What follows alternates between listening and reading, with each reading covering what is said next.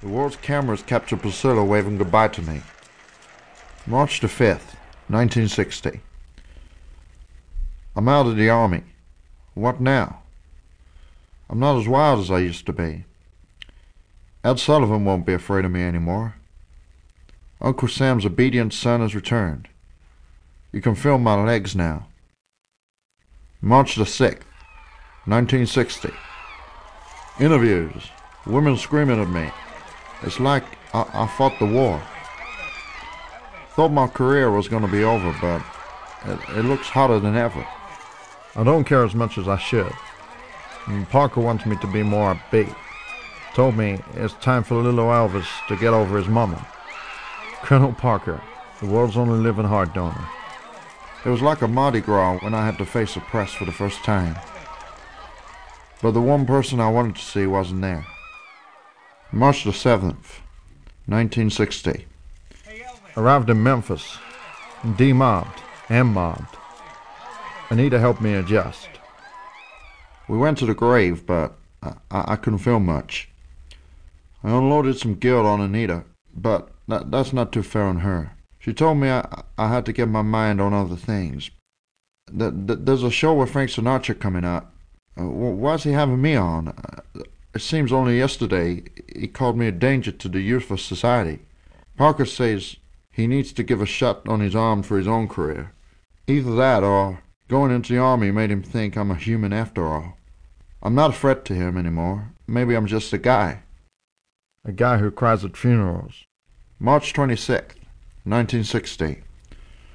The Sinatra thing is just so-so. I think he's kind of jealous of me.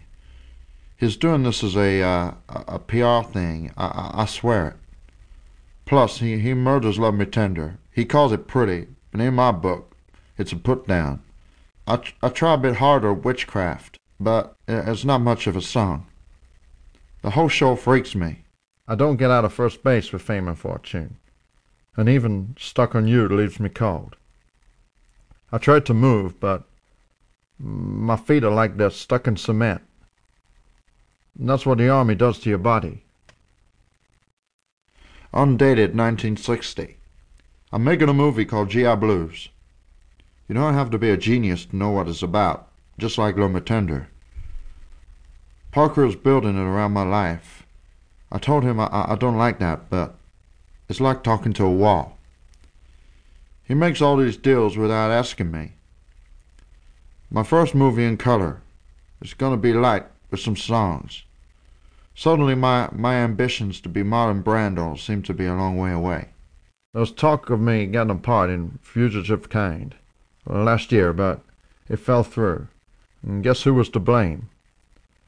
I saw that movie tonight with Marlon Brando. Well, you know what I mean.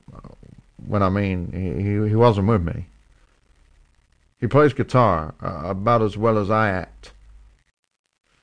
The only thing worse than watching a bad movie is being in one. May 16th, 1960. I'm dating Juliet Prowse, my co-star in the movie. She's also linked to Sinatra. That's enough to ring alarm bells in some people's minds, but I'm not too fazed. The word on the street is that if he finds me, I'm history. People are telling me he has friends in the mafia. And so what? I have my own private Memphis mafia. And Juliet doesn't seem to mind, even though she's supposed to be engaged to him. Hell, he never liked me anyway. Getting women is like going through the supermarket for me. I have that and that, but it means nothing. It's too easy. Every man likes to be told no, and I'm no different. I want to conquer. That's why I want Juliet. Sinatra rubbished me. This is my revenge. She knows that too. Maybe we're all the same. We'll let him pull a gun on me to bring this to a head. Half the thrill of being with her is the danger. June the 7th, 1960. I feel sorry for Daddy. He has no power when Mom was alive, 'cause she gave me all the attention. And he has none now either, because he is on his son's pay.